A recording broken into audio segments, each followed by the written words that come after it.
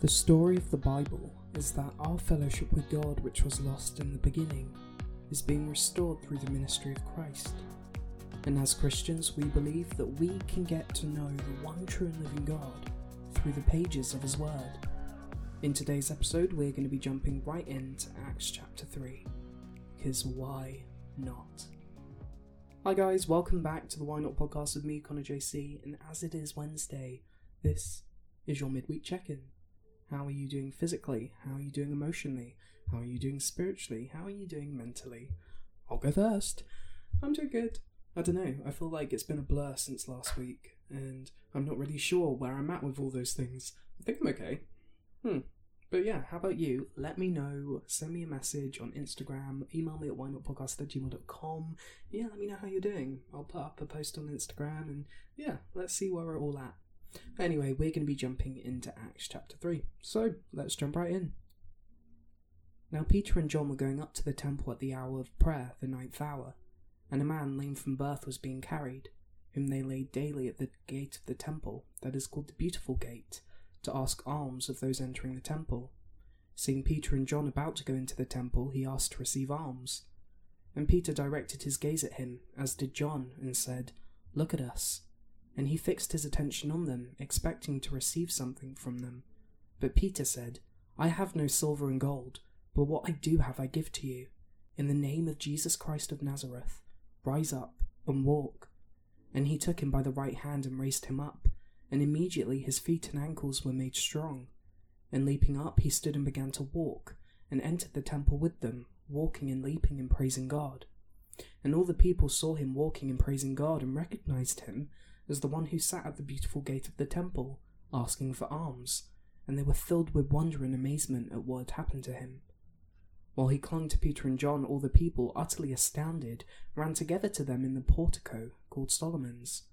And when Peter saw it, he addressed the people, "Men of Israel, why do you wonder at this? Or why do you stare at us as though by our own power or piety we have made him walk? The God of Abraham, the God of Isaac, and the God of Jacob, the God of our fathers, glorified his servant Jesus, whom you delivered over and denied in the presence of Pilate, when he had decided to release him. But you denied the Holy and Righteous One, and asked for a murderer to be granted to you, and you killed the author of life, whom God raised from the dead. To this we are witnesses. And his name, by faith in his name, has made this man strong, whom you see and know, and the faith that is through Jesus has given the man this perfect health in the presence of you all. And now, brothers, I know that you acted in ignorance, as did also your rulers, but what God foretold by the mouth of all the prophets, that his Christ would suffer, he thus fulfilled. Repent therefore and turn back, that your sins may be blotted out, that times of refreshing may come from the presence of the Lord, and that he may send the Christ appointed for you, Jesus, whom heaven must receive until the time for restoring all the things about which God spoke by the mouth of his holy prophets long ago.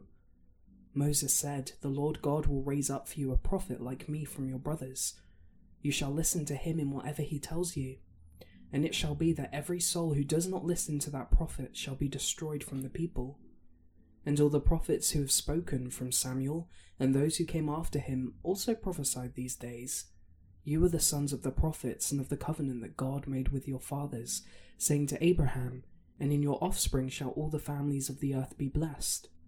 God, having raised up his servant, sent him to you first, to bless you, by turning every one of you from your wickedness." Amen.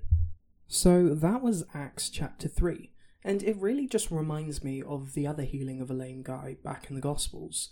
It's kind of similar. There's a group of people that are bringing a lame guy to receive something, and on both times they're healed, and it is the power of Jesus that's doing it.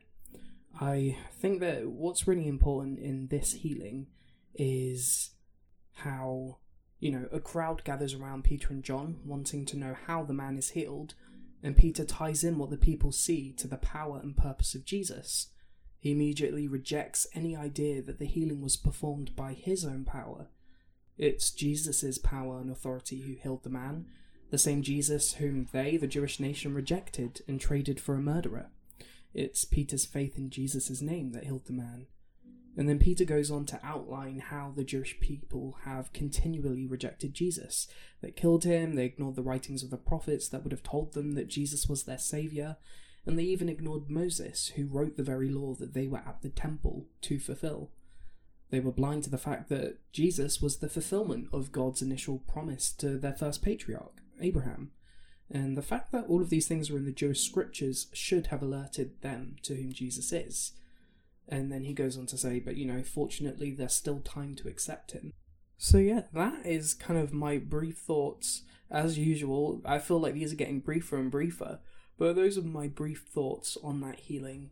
But anyway, I will be posting a story on Instagram. We can see how we're all doing, have a chat, and yeah, I will see you tomorrow where we jump into Acts chapter 4.